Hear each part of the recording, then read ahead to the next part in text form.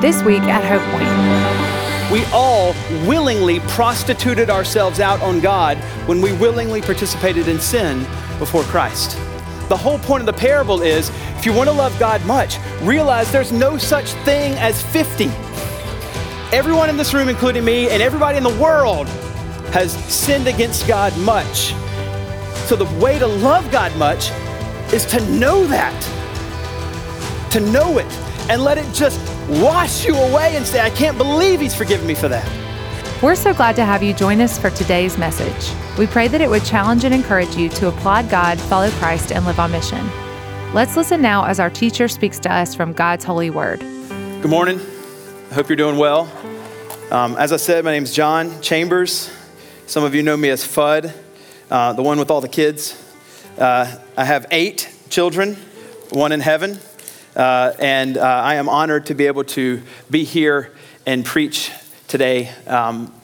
I appreciate the love and care that you as a church gave my family back in October when Evangeline passed away, and those that reached out to us and gave us so much care. I appreciate it. After the funeral service, Richard asked me to preach a variation of that sermon from the funeral service, just regarding the importance of life.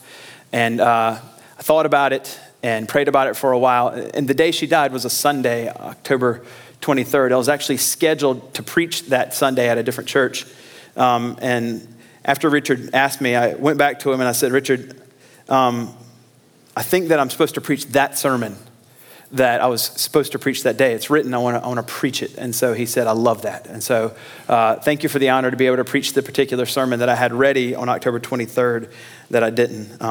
As well as, I was in ministry for 23 years up until just about a year ago. I'm on a little bit of sabbatical. So I understand the week in, week out ministry of the word and just the work that it takes. And so it's a great blessing that you give to Richard and the elders give to Richard to be able to have a couple weeks in a row right here at the beginning of the year as he takes some time to refresh his soul and focus on how the Lord will use him to minister the word to the congregation for the next year. And so you are a blessing to him. And I thank you for this opportunity to be able to bring the word this morning. So I'm going to pray one more time because I'm here and I'm not there, and mentally I just need to do it again. So let's pray and then we will jump in. As I said, we're going to be in Luke chapter 7, verse 36 and following. Lord, thank you so much again, as I said, for your word. Come now in spirit, come now in power, cause all of our hearts to see and understand the text, but not as a goal in and of itself. We don't want to just understand words on a page. We want to see Christ in the text and have our hearts rejoice in what he's done for us. We pray this in Jesus' name. Amen. One of the greatest commandment in the Bible has been given to us. And so as we look at this particular sermon, it's 4 characteristics of someone who truly loves Jesus.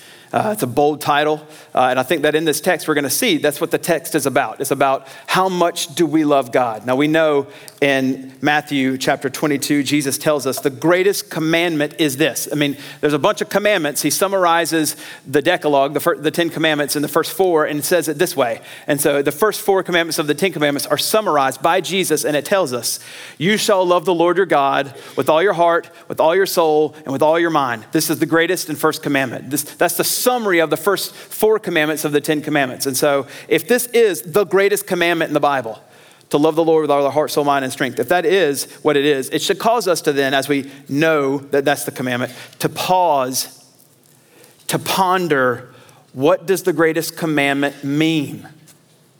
What does it mean with me? The most obvious question, do I love God? How much do I love God? In what ways is it obvious that I love God? I've been wrestling, as I said, through this text just for a while, but even again through this last week. And as we ponder that question, this text is going to help us understand what it means to truly, I'll go back to the title, what it means, I think, to truly love Christ. As we go through the narrative, it's going to highlight for us 4 different ways we can understand what it looks like to think about, do we truly love Christ? Now, Luke is known for highlighting the outcast. So we're in Luke chapter 7. One of the things he likes to do is he weaves the narrative of the story of Jesus, different than some of the others, is to highlight the outcasts of society. And so this is one of those texts where he does that. In Luke, starting in chapter 7 and verse 36, he's going to introduce us to this woman of the city that had brought herself into, uninvited, to a man named Simon's house. And so Simon was a Pharisee, and the Pharisees were known for trying to trap Jesus in theological questions. Now, this is, pointless, because not only did Jesus invent theology and intelligence, he invented everything, including the word. And so he invented them, like he created them. So there's nothing that they can do to ever do this. But of course, they didn't think he was God. So in verse 36, it says this: one of the Pharisees, and we know in verse 40 that his name's Simon, and one of the Pharisees asked him, that's Jesus, to come eat with him. And he went to the Pharisee's house, and he reclined at the table. And behold, a woman of the city. Now we know what that means, because in the very next verse it tells us who was a sinner. This means everyone in the city knew who she was and what kind of woman she was. Most likely a prostitute, but everybody knew who she was and what was going on. And so it says, a woman of the city who was a sinner learned that Jesus was reclining at the table at the Pharisee's house. Now, as I said, Luke likes to highlight the outcast. More than likely what's going on, if you follow the flow of the narrative, it seems to be obvious that this woman has come to know Christ at some other previous time. She's a believer in Jesus. She trusts Jesus. She's been forgiven by Jesus. And she hears, Jesus is in town. I love Jesus. All I want to do is go where he is. Now, obviously, that's a good application for us, which we'll get to. I want to be around Christ. And so she knows that Christ is in town, uninvited, doesn't care that she's not invited, because Jesus, the God of the world, who will die for her sins and has died for our sins, is in town. All I want to do is be around him. All I want to do is be there where he is. And so she busts up in the house uninvited. And it says, behold, one of the city who was a sinner learned that he was reclining at table at the Pharisee's house, brought an alabaster flask of ointment. Now, I know that's what we all want. If someone would just bring me an alabaster flask of ointment, then my heart will be content. And you think that's not the greatest present. But it's awesome, because you'll see how it falls into what's going on in the narrative. There's a massive, deep thing what's going on. And it was likely very, very costly. And standing behind him at his feet, I'll explain that in a second, weeping, she began to wet his feet with her tears, wiped them with her hair of her head, and kissed his feet and anointed them with the ointment. Now the Pharisee who had invited him saw this, and he said to himself, he doesn't say it out loud, just in his own head, he thinks to himself this: if this man, Jesus, now the Pharisees don't think that Jesus is God. They think that maybe he's a teacher of some sort, maybe from God, but maybe not. Certainly could be a prophet, but in this case, Simon has got his doubts. Like, there's no way that this man's actually from God, because he's letting this nasty prostitute touch him. And that's one of our rules. Sinners don't touch us, or we'll catch the sinnies. And so if this woman were a prophet, he would have known who and what sort of woman. What sort of woman? She's one of those sinners. This who isn't touching him, for she's a sinner. And so this is what we have: Jesus coming up to this table. It's not really a table. What they would do in the first century is they would sit in a circle. And so they would recline like this on their left hand, and their feet would be behind them, and they would be a circle, and they would just eat like this. That's why it says she's coming up behind him. So she's on the outer kind of part of the circle, just at his feet. And they're all kind of concentrating, but there's a lot going on at Jesus' feet, if you know what I'm saying. So they're eating right there. And so she busts up, and as they're eating and having this dinner, she just doesn't care. She's at the feet of Christ, cleaning his feet. And so she's weeping, and this woman knows who Christ is. He is God. And this woman, who was a sinner, who's been forgiven, knew that, I'm a sinner, but I'm not supposed to be over there, but all I want to do is be around him. And Jesus is willing to break what would be the Pharisaical rules of the time. The Pharisees, I said, that what they did is, here's the Old Testament law. These are the commands that God gave Israel. The Pharisees, by the time you get to the first century, said, we want to follow those. We want to follow those so much. We're going to create a new set of laws that if we follow these, then we'll definitely follow these. So everybody's got to follow these laws. They were just theirs. They were God's. And so following these made them legalists. And Jesus is willing at this particular point to say, the Pharisaical rules of the time, I'm willing to break all these things because I'm going to put on display to everyone in this room and for all of us because we have this text, that I'm breaking the Pharisaical rules of the day to put on display that I love sinners. This idea that she can't touch my feet is nonsense. And so Simon's thinking to himself, if he just knew what kind of sort of woman this is, so he can't be from God, then he wouldn't do it. But the truth is, he did know. And that's exactly why he's allowing it to happen. It's exactly what he's doing. That's why he's putting on display his love for the sinner. So one of the characteristics that I want us to see is this. 4 characteristics of someone who truly loves Christ is this. And this is what Jesus is doing for us in the text. And so we know that we are to be Christ-like, so we should do this. Number 1, a believer who truly loves Jesus will also love the sinners. They will also love sinners. Now, when we read the text, we see that Jesus is there talking with Simon and this lady comes in. But what I want us to understand is that Jesus is there not just for the woman's sake, but even for Simon's sake. Not just the one who's clearly a sinner, but the one who pretends that they're not. Man, if that's not perfect for our society, right? We as followers of Christ, especially in the South, sometimes need to hear that Christ died not just for the sinners, but for us who try to pretend that everything's okay. Jesus loved both the woman and the Pharisee, and both were sinners. The difference is, of course, is that the Pharisee, Simon, just didn't think that he was. These were both wretched, outcast sinners, and he wants us to love them. And so when we think about that, okay, he wants me to love sinners. What does that mean? What does that look like? How do I do that? Whenever I was in college, this is circa, I'm giving away my age, 1994. I'm old. That's why I have these. All right, I'm old. And so when I was in college, circa 1994, I was driving around and it was at USC. Gamecocks? Never. All right. Yes. We won this year. All right, anyway. I know it's once every 10 years and I'm going to get dogged the next 9, whatever. But man, it feels 44, how old am I? I'm 48, 44 years of just, it's stinking. All right, so anyway, focus, FUD. I'm in college, it's 1994, this is 1 week. I'm driving, I get pulled over for running a stop sign, 4 points. I'm driving a couple days later, I get pulled over for running a stoplight, 4 points. I'm driving another couple days later, I get pulled over for speeding, 2 points. The judge was nice. So I'm at 10 points. My parents still love me that week, by the way. They were just like, you're the best son ever. And so insurance is great. We love paying insurance. So I realized, okay, I've got 10 points on my license, 2 more, and you're out of there. Like you lose your license. And so I found out you can go to this class at Midlands Tech on Tuesday and Thursday nights, and your points will be cut in half. And I was like, well, that sounds great. I need to do that. And my parents were like, yeah, you have to do that. And so this is 94.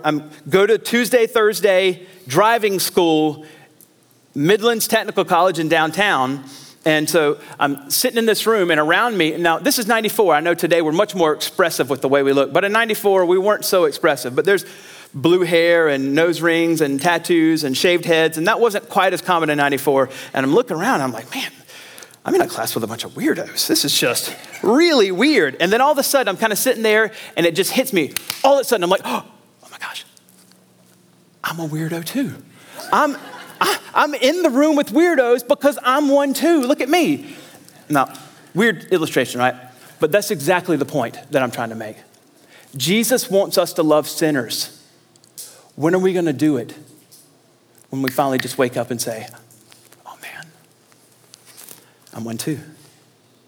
1 Timothy 1:15, Christ Jesus came to save sinners, of whom I am the foremost. When we realize that we're no different than everybody, and that we are to love sinners because we are one ourselves, and we can't get over being saved. If we just can't get over it, then we will, as Christ does, love sinners. Now, Where are we? Love sinners. That's nebulous. Okay, I love sinners. Is that all? Sure. But to what end? To what end are we to love sinners? I think that's an important question. Meaning, we love sinners, but what's the point of loving sinners? Just to be known as loving people? Well, that's good. Christians are to be known as the most loving people because no one has ever been more loved than Christians because God has saved us in Christ. And so we should love people more than anyone. But what's the end? What's the point of being people who love sinners? It's not just to be known as people who are loving. Jesus goes over to hang out with Simon and the woman of the city. He knows that they're going to be there. He's hanging out with both of them. Both of these sinners need Christ. One cleans themselves up continually like the Pharisee, pretends everything's fine. And the other one is a woman of the city and knows that there's nothing, great about my life. What's the end of hanging out with sinners? Two chapters ago, in Luke chapter 5, Jesus goes and calls Levi to be a follower, one of the 12 disciples. This is Matthew. And when he goes over to Matthew's house, it says, Levi made him a great, I'll go to 27. After this, he went out and saw a tax collector, Levi, sitting at a tax booth, and he looked at him and he said, follow me. Next verse, he left everything. Man, that's awesome. He left everything and he rose and he followed him. Next verse, he left everything. We just think that means he left everything. Next verse, Levi made a feast in his house. I thought he left everything. He kept his house. Leaving everything, I think, doesn't just mean so much as we make it physical. It's our hearts. We are willing to say, here's everything, Christ. He kept his house. And what does he do with his house the next day? He invites all the tax collectors. He wants the sinners to also meet Jesus like he has. And so he's there, and the Pharisees are there, and like grumbling, like, why are you hanging out with the sinners, Jesus? And why are you eating with tax collectors? And Jesus tells them, this is what he says. Those who are well have no need for a physician. Well, they do, they just don't think they do. But those who are sick are the ones that do. I've not come to call the righteous, or those who think they're righteous, because they're not, but sinners to repentance. That's the end. Whenever I say we are to hang around sinners, we're to be like Christ and be with sinners, the end is to call them to repentance. The most loving thing that we can do is to tell people that they need Christ, that their sin has made them sick. Now, we can't beat them up and make them feel horrible. The gospel is the gospel. It will help them see that they need Christ. Ephesians 4:15, we're to speak the truth. First, we're to speak, not keep silent. We're to speak the truth, not craziness, but the Bible, in love. So when we tell them that they need Christ, Christians should be the most loving people when we proclaim the gospel. The end, or the telos, or the final thing of loving sinners is telling them that they need Christ because someone did it for us. Praise the Lord. Being a believer that loves sinners, that we do everything we can to tell sinners that they need to repent of their sin and trust Christ. John Piper, speaking on the glory of sharing the gospel with people, says it this way: the greatest cause in the world for Christians is joyfully rescuing people from hell. Now, God does it, but he uses us. Meeting their earthly needs and making them glad in God, and doing it with a kind of serious pleasure that makes Christ look like the treasure he actually is. Spurgeon says it also, and he says it this way, the obligatory Spurgeon quote in the sermon. He's just so good. Speaking on telling people about Christ, if sinners be damned, at least let them leap over our dead bodies. And if they perish, let them perish with their arms wrapped around their knees, imploring them to stay. If hell must be filled, let it be filled with the teeth of our exertions, and let no one go unwarned and unprayed for. Meaning, Matthew chapter 7, in the Sermon on the Mount, Jesus says, wide is the road that leads to destruction and hell, and many find it. Narrow is the road that leads to life, and few find it. We as believers, as we are walking through life, We are to walk out in the proverbial wide road, and as they're walking down the path towards hell, to step out there and stick our arms out wide and say, no, trust Christ, turn around, repent. You don't have to go to hell. You can go to Christ. You can be forgiven of all your sin. And we, as he says, if they're going to be filled, let us warn every single one of them and pray for every single one of them. We as believers must have a heart for sinners, because we love Christ. The path is wide that leads to destruction. And on that road, we must extend our arms and tell everyone we can about Jesus. Now, if we keep going, we're going to see the next amazing characteristic of someone who truly loves God and understands what it means to do this. Now, if you look at verse 39, we're going to pick up at verse 39, and it says this. We've already read this verse, but it connects with what we're going to go through 43. Now, when a Pharisee had invited him, he saw this and he said to himself, if a man were a prophet, he would have known who and what sort of woman this is, and that she's touching him, for she's a sinner. And Jesus answered him. Now, I love this because Simon said this to himself. And Jesus reads his mind and says, hey, Simon, I'm going to answer you. You didn't say anything out loud, Simon, but I know what you said. And I want to go ahead and answer the question in your mind. Well, just as a side note, this helps us understand that Jesus, in the incarnation, when he became man, retained some of the attributes of deity. He still was walking around. Philippians 2 said that he didn't count all the quality of God was something to be grasped, but he let go some of them, but he walked around as the God-man. He was God and he was man, and he reads Simon's mind and he says, Simon, I want to answer your question by way of parable. By way of parable. And this is what he says. Simon, I have something to say to you. I've read your mind and I'm not a fan of what I see. And he said, Simon says, say it, teacher. This is just being common in the day. He would call him teacher. A certain moneylender has two debtors. Two people owe him this moneylender money. One owes 500 denarii. Denarii just means day's wage. We just use dollars for fun. One owes $500. The other owes 50. Neither one of them can pay. Crucial to understanding this text. Neither one of them could pay. When neither one of them could pay, he canceled the debt of them both. Which one's going to love the moneylender more? Simon says, the one, I suppose, for whom he canceled the larger debt.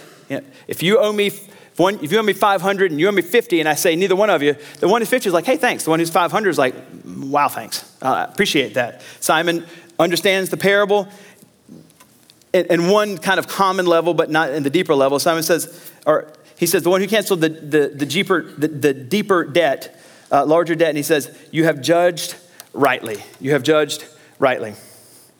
So as we see this, Jesus reads his thoughts, and the purpose of this parable is twofold. The obvious one, which we're going to get to, is how to explain how much we should love God. There's people who have lots of sin, people who have a little bit of sin. If God cancels both of them, which one's going to love God more? The one who has a whole bunch of nasty sin in their life, or the one who just has a little bit, the one who has a whole bunch? I mean, that's the obvious thing that we can get from it. But there's something else I want to point out that I think that's a little more subtle in the text that I think that's going on here. Another purpose is that in the eyes of Simon, he thinks this lady is just gross and nasty and a sinner.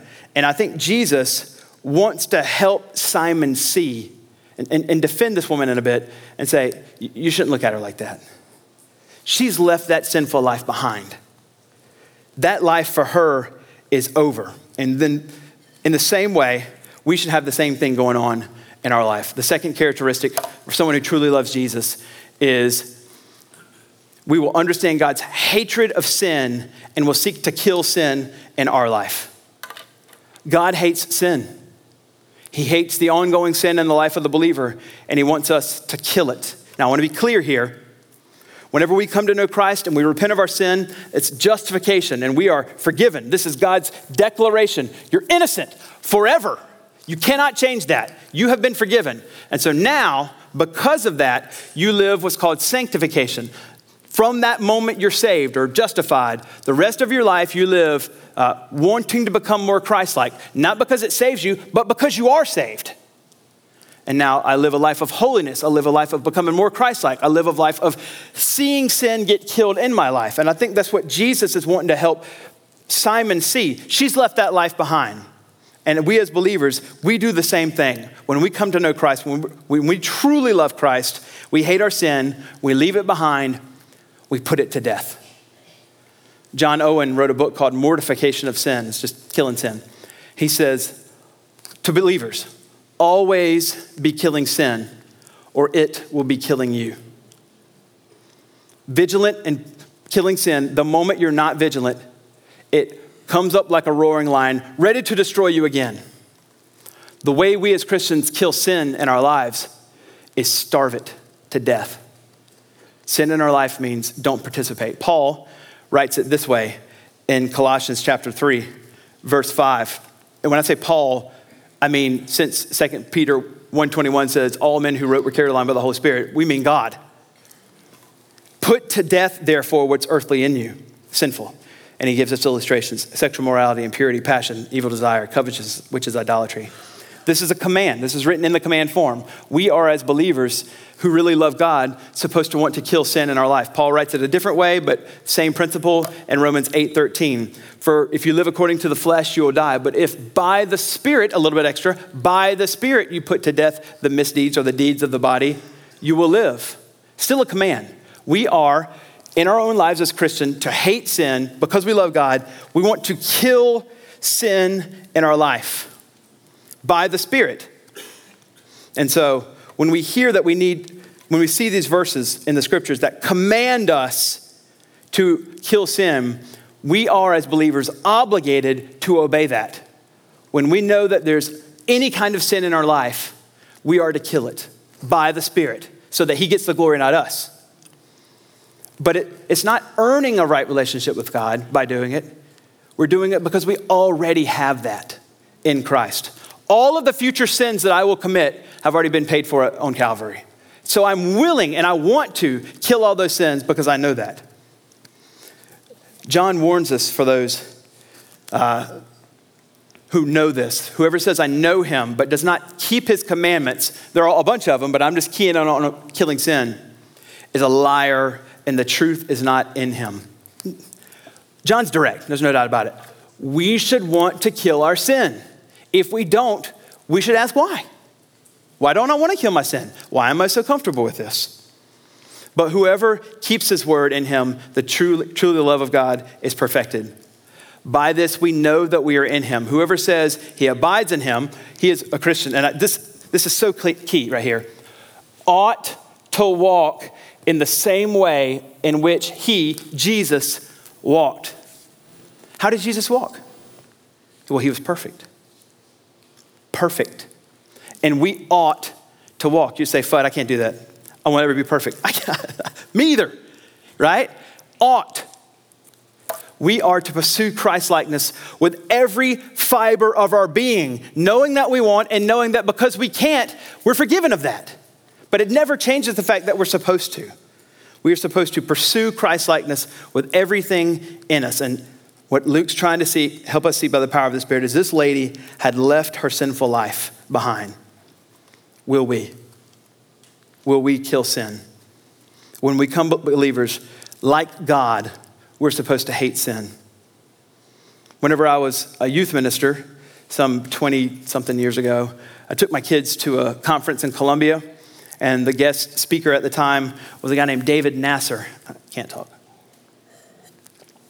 And that's coffee, so it's not the best thing, but we're going to go with it. So while I was there, he gave out a devotional to everybody that was there.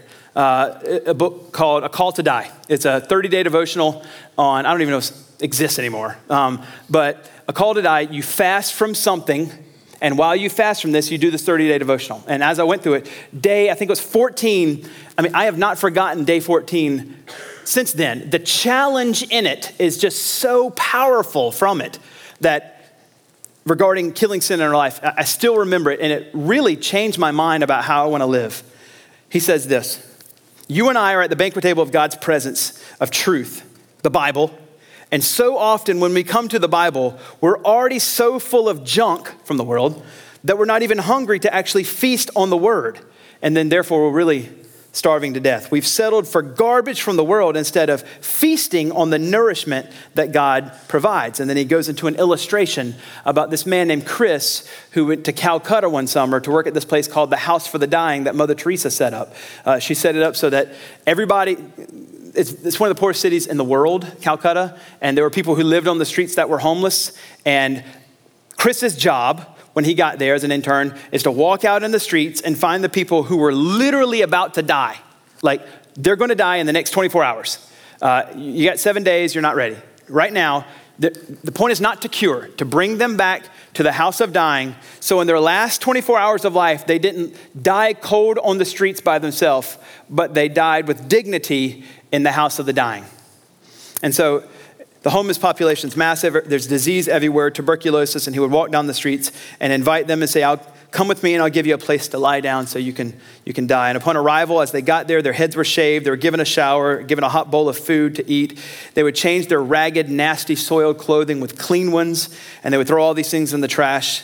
And then they would sit around and they would cough up their lungs together in jars and just pass around the jar and then throw it in the trash.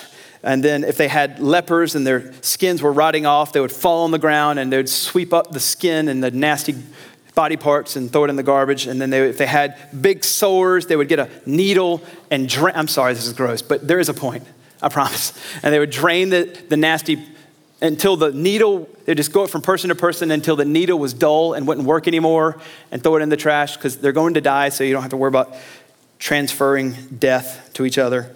And at the house of the dying, this was his job, to wash their skin, to help them have these last hours of dignity, and everything was thrown into the trash. And Chris said, one thing I begged not to do was to take out the garbage. The stench of the garbage was just so unbearable. Can you imagine the disease and the ragged clothing and the half-eaten food and the hair and the syringes and the coughed up lungs? I begged them to not make me do it. It haunted me forever the very first time I ever took out the garbage. As I walked out of the back door towards the dumpsters, children that were in the alleys ran towards me and ripped the bags out of my hands and ripped the bags open. I yelled, "Don't eat it! It's garbage! It's full of disease and death!" But they were so hungry, they dug through the garbage just to find any uneaten food mixed in with all the disease in the bag. They had no other choice. I wept as I saw them scrambled through the jars of disease and ripped clothing and flesh and syringes just to find scraps of last night's dinner. It's a disturbing image, but in all honesty, how far are we from this spiritually? Do you see yourself feasting sometimes on the dumpster of the world? We're like kids scrambling through garbage, lunging and fighting for rotting things from this world. We're so full sometimes of the junk of the world that we aren't even hungry for the food that really satisfies, the word. And so if that's the case, we're so full of sin that we're not willing to kill it. We willingly and knowingly participate in so much sin. How much do we love God? We are, as believers, because we love God, willing to leave that sinful life behind and kill every sin in our lives. The Bible says in Psalm 119:11, I have stored up your word in my heart that I might not sin against you. It's really simple and hard. Know, because we're all different. Know every sin that the devil will tempt you with, or that your flesh will give into, or that you have a propensity to give over to. Know that sin. Go to the word and find every single verse that has to do with that and memorize it. Memorize short verses, so when the devil tempts you, you can take out, as in Galatians 6, the word, and stab him with it and say, no, sir. And memorize the long ones. You have the big sword where you can just lop off his head and say, no, sir. That's what our job is. When we say, put to death the deeds of the flesh by the Spirit, it's by memorizing the word. If you go to the text in Galatians 6, when you have the equipment that we wear, the helmet, the sword, the belt, the only offensive weapon is the word. And so we kill sin by memorizing scripture and starving it to death. those who truly love God will seek to kill every single sin in their life. Fudd, will I do it perfectly? No. And when you don't, you'll be even more amazed at just how big the gospel is. That's the gospel. You're forgiven. That's not a credit card to just do whatever you want. That's encouragement and motivation to kill more sin. Now, back to the text when we go to the next one. And we're starting to get to, I think, what is the pinnacle of the text, but I want to make sure you see again. I've read it in 37. I want to let you see it. And behold, a woman of the city who was a sinner had learned that Jesus was reclining at the table at Pharisee's house. She brought an alabaster flask of ointment, standing behind him at his feet. She began to wash his feet with her tears and wipe them with her hair. And she kissed his feet and anointed them with the ointment. In the first century, for someone like Simon, who was particularly wealthy, they would have like a hierarchy of servants that lived in their house, from the greatest servant to the least servant. The greatest servant served the food and had some of the higher responsibilities. The lowest servant of the house was the foot washer, because it's the worst job. They lived in dusty areas. People wore sandals. Every time they came to your house, the foot washer's job was to take out the basin and to clean the guests' feet so that they were clean so they came into the house. Everybody in the first century knew the lowest servant of the house is the foot washer. And so as we get into this text, let's look at it starting in verse 44. Jesus tells him the parable, and Simon's like, the one that canceled the larger debt?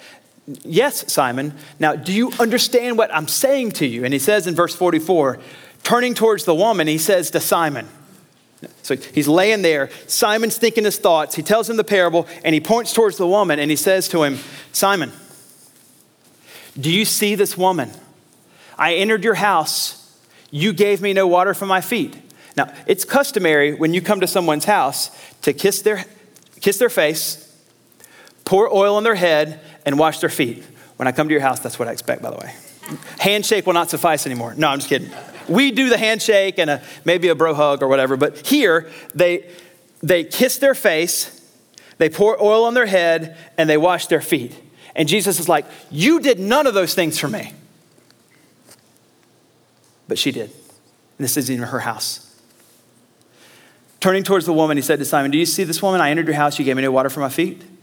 But she has wet my feet with her tears and wiped them with her hair. You're like, how's that possible for it to be that wet? There's two verbs for crying in the Greek. One's like, boo-hoo, kind of little tears. Your 2-year-old stubbed his toe. And the other one's klio. It's just like water works, more water than you can ever see. The floodgates are turned on. It's that word. That's how much water she's producing. Not because she's sad, but because she's so joyful about the fact that Christ has forgiven her sin. And it says this, she's not ceased to, but she has wet my feet with her tears and wiped them with her hair. You gave me no kiss, but from the time I came in, she has not ceased to kiss my feet. You did not anoint my head with oil, but she has anointed my feet with the ointment, this costly ointment that she brought. And so what she does then is puts on display for us this truth, which is the characteristic of someone who loves Jesus is someone who will gladly take the role of servant. We as Christians are to take the role of servant with the people around us. People need things, we serve them. We as Christians who really love Christ are willing for it to be costly. This ointment she brought was costly. Does being a servant have to be costly? No. Might it? Absolutely. It might, absolutely. She did the 3 things that the foot washer was supposed to do, but didn't. So she came in there and did those things for her. For this woman and all of us, truly loving Jesus means being the servant in the room and willing to serve and sacrifice for anyone. I mean, I'm just thinking of my wife right now and all moms, the sacrifice that they make to love and serve children day in, day out with almost no thanks. Almost no thanks, but kids, thank your parents. That's the role that we're to take. Whenever I was at Charleston Southern, after I graduated, I got a job there, and I was an enrollment counselor for like 3 years. This just means try to make people come to the school. And so I was there for 3 years before I was going to go to seminary, and so travel around, et cetera. And they gave me these business cards. Right before I left, they bought me 1,000, a lot of business cards. And I'm literally leaving in a month. And so I only handed out maybe 4. And I had all these business cards, and I'm like, what am I going to do with all these business cards? And so I like to be funny sometimes. And so what I decided the best thing to do is, without anybody knowing, I'm gonna hide as many business cards, I did all 500, all over this entire building. And so slowly over the next couple years, they're gonna keep finding these business cards in students' folders, in the ceiling, in the plants, in the desk, in other people's, everywhere, so that they just never forget me. I just don't want them to ever forget me. And so I found out like 10 years later, someone told me that they were still finding my business cards all over the building. And that whenever I left, the enrollment counselors love it. And they started the tradition that they hide their business cards when they leave, everywhere they go. So 10 years later, they were still seeing things about me all over the building. All right, here's what I'm trying to say. Crazy illustration, but the point is this. We need to serve in such a way, months and years later, people still remember the way we served, and they want to model Christ that way.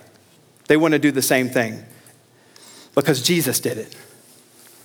This is before the cross, the last lesson he taught his 12 disciples. If you're going to teach a lesson with your 12 disciples before you die on the cross, and this is it. We should key in on. It's probably the most important lesson he's going to give his disciples before he dies. What is it? Jesus, knowing that the Father had given him all things to his hands, that he'd come from God, he was going back to God, rose from supper. He laid aside his outer garments. He took a towel and put it around his waist. Then he poured it into a water basin and began to wash the disciples' feet and wipe them with the towel that was wrapped around him. If you're in church, you probably are so familiar with the fact that Jesus washed the disciples' feet, you can blow past that. I mean, just pause it with me. The God of the universe, who created feet and knows that they're nasty, got down on the floor 2,000 years ago in dusty Palestine and took a water jar and cleaned all 12 of them. As his last lesson. This is the way we're to serve. He became the servant leader, and all servants, because we follow him, should follow our master. And so we should gladly take the role of servant. Every opportunity we have to serve someone, we should take it. Christians that love Christ gladly take the role of servant. Now here we are at the pinnacle. We're at the pinnacle in verse 47, but I want to remind you in verse 41, the parable. I just want to remind you the parable when we go to 47. So 41, certain money lender had two debtors. One owed 500 days' wages. The other owed 50. Neither of them could pay it back. He canceled both debts. Which one's going to love him more? Simon said, the one, I suppose, for whom he canceled the larger debt. And he said, you've judged rightly. Now Jesus is going to look at Simon and help him understand that parable in 47. He says, therefore, I tell you, her sins, which are many, are forgiven, for she loved much. But he who is forgiven little loves little. He's setting up a little math equation for us all. When I read that parable to you, just be honest with yourself. When I read the parable to you, and you know it's about sin, 500 really bad, terrible, wicked sinners, 50 not so bad compared to those guys. Which one did you just, in your mind, naturally place yourself in? Which category? Oh, I'm the 50. Which one did you put your head into? This little math equation he's setting up is, for people who know that they've been forgiven for a whole lot of stuff, the end result is they love God a lot with everything. For people who don't think of themselves as really bad sinners, when they've been forgiven, the result is they just love God a little bit. The greatest commandment is to love the Lord your God with all your heart, soul, mind, and strength. And ask the question, do you love God? Which one did you put yourself in? And that'll help me and you answer that question. Because the point is this. There's no such thing as 50 and 500. There's no 50. We're all 500. That's the point. Ephesians 2:1-3 says that we all followed the prince of the power of the air before we became Christians. That just means we were all devil worshipers before we became Christians. Like this woman, we all willingly prostituted ourselves out on God when we willingly participated in sin before Christ. The whole point of the parable is, if you want to love God much, realize there's no such thing as 50. Everyone in this room, including me, and everybody in the world has sinned against God much. So the way to love God much is to know that. To know it and let it just wash you away and say, I can't believe he's forgiven me for that. That's why sin is so terrible. If you've grown up in the South like I have, you probably heard this testimony. And I've heard it so much now in ministry that I've always just like, what's going on there? I want to understand it more. This isn't every teenager and whoever's out of their teens now. And if this is you, I'm not saying this is bad. I'm just saying this is what happens. They get saved at a young age. They go into a church. That's good. They walk with Christ in their middle school and high school years. They go off to college. We wish they had a stronger foundation, but they don't. They hear some things about Christianity, this, that. They have a period of curiosity about the sin that their college mates are participating in. And they have a period of kind of walking away from 18 to 20, whatever. They get married and they're like, oh man, I don't want my kids to be like me. So they go back to the church, and now they start the pattern, rinse, repeat. What's going on in that 18 to 25-ish area? I've been thinking about it. Why is that happening? Because I think in the South that those kids could be taught proper theology. I'm not saying this is Hope Point. I'm saying this is the world. And realize you fall away because you don't love God much, because you think that you're not a bad sinner. But the reality is that we're all. And when we can't get over that we've been saved, whenever they go into those times of massive temptation and they love God much, I think we'll see less and less and less of our kids following down that path of destruction from 18 to 25. I think that's what's going on. I'm guessing. But here's my fourth point. It leads me into it. 4 characteristics of somebody who loves Jesus. This is reworded, trying to bring into the pinnacle. A believer who understands their sin that has been forgiven of them, it's a bunch, will love God much. They will love God much. You might say, I do that. I love God a lot. Well, what does that look like? This woman clearly loves Jesus. She heard he was in town. She wanted to be with him. So here's just 3 little tangible ways that you can know, okay, I love God, and this is what it looks like. She heard Jesus was in town. She wanted to be with him physically. We should want to be with Jesus physically. He's not here, he's in heaven, but he's left us his word. So we should want to be in the Bible every day. Even if we don't want, we should still be in it, but we should want to. And it helps us understand if we're obeying the first commandment. I love the Lord of my heart, soul, and strength. I want to be in his word. Or this woman took the role of servant. A tangible way to know that we love the Lord our God with our heart, soul, mind, and strength is that we want to serve people. This was a hard one for me. I'm not wired that way. But we should want to serve people and do it. I really want to, but I'm just going to take a pass. We should and do it. Another one. If we really love God, a tangible way is when the Lord, through his grace and his Holy Spirit, makes evident to you, here's your sin, we should want to kill it. It's not our pet sin and we just hold it and let it go and hide it and keep it in secret. We kill it.